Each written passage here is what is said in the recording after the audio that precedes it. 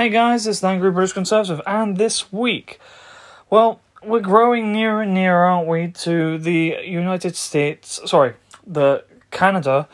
Canadian general election, which is meant to happen on the 20th of this month. I just want to make some 2 points here, okay?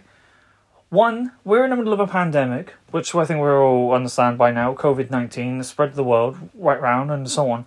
We had a few lockdowns and so on, and we had to get vaccines, and if you don't want vaccines and all that jazz, you get the point. Anyways, has anyone realised yet he's actually calling a general election in the middle of this pandemic? It's unnecessary, seriously. And not only that, I don't think he'll win. I don't want him to win, to be honest with you.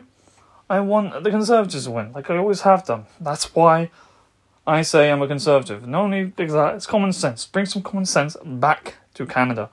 Anyways, apart from that, you tell me.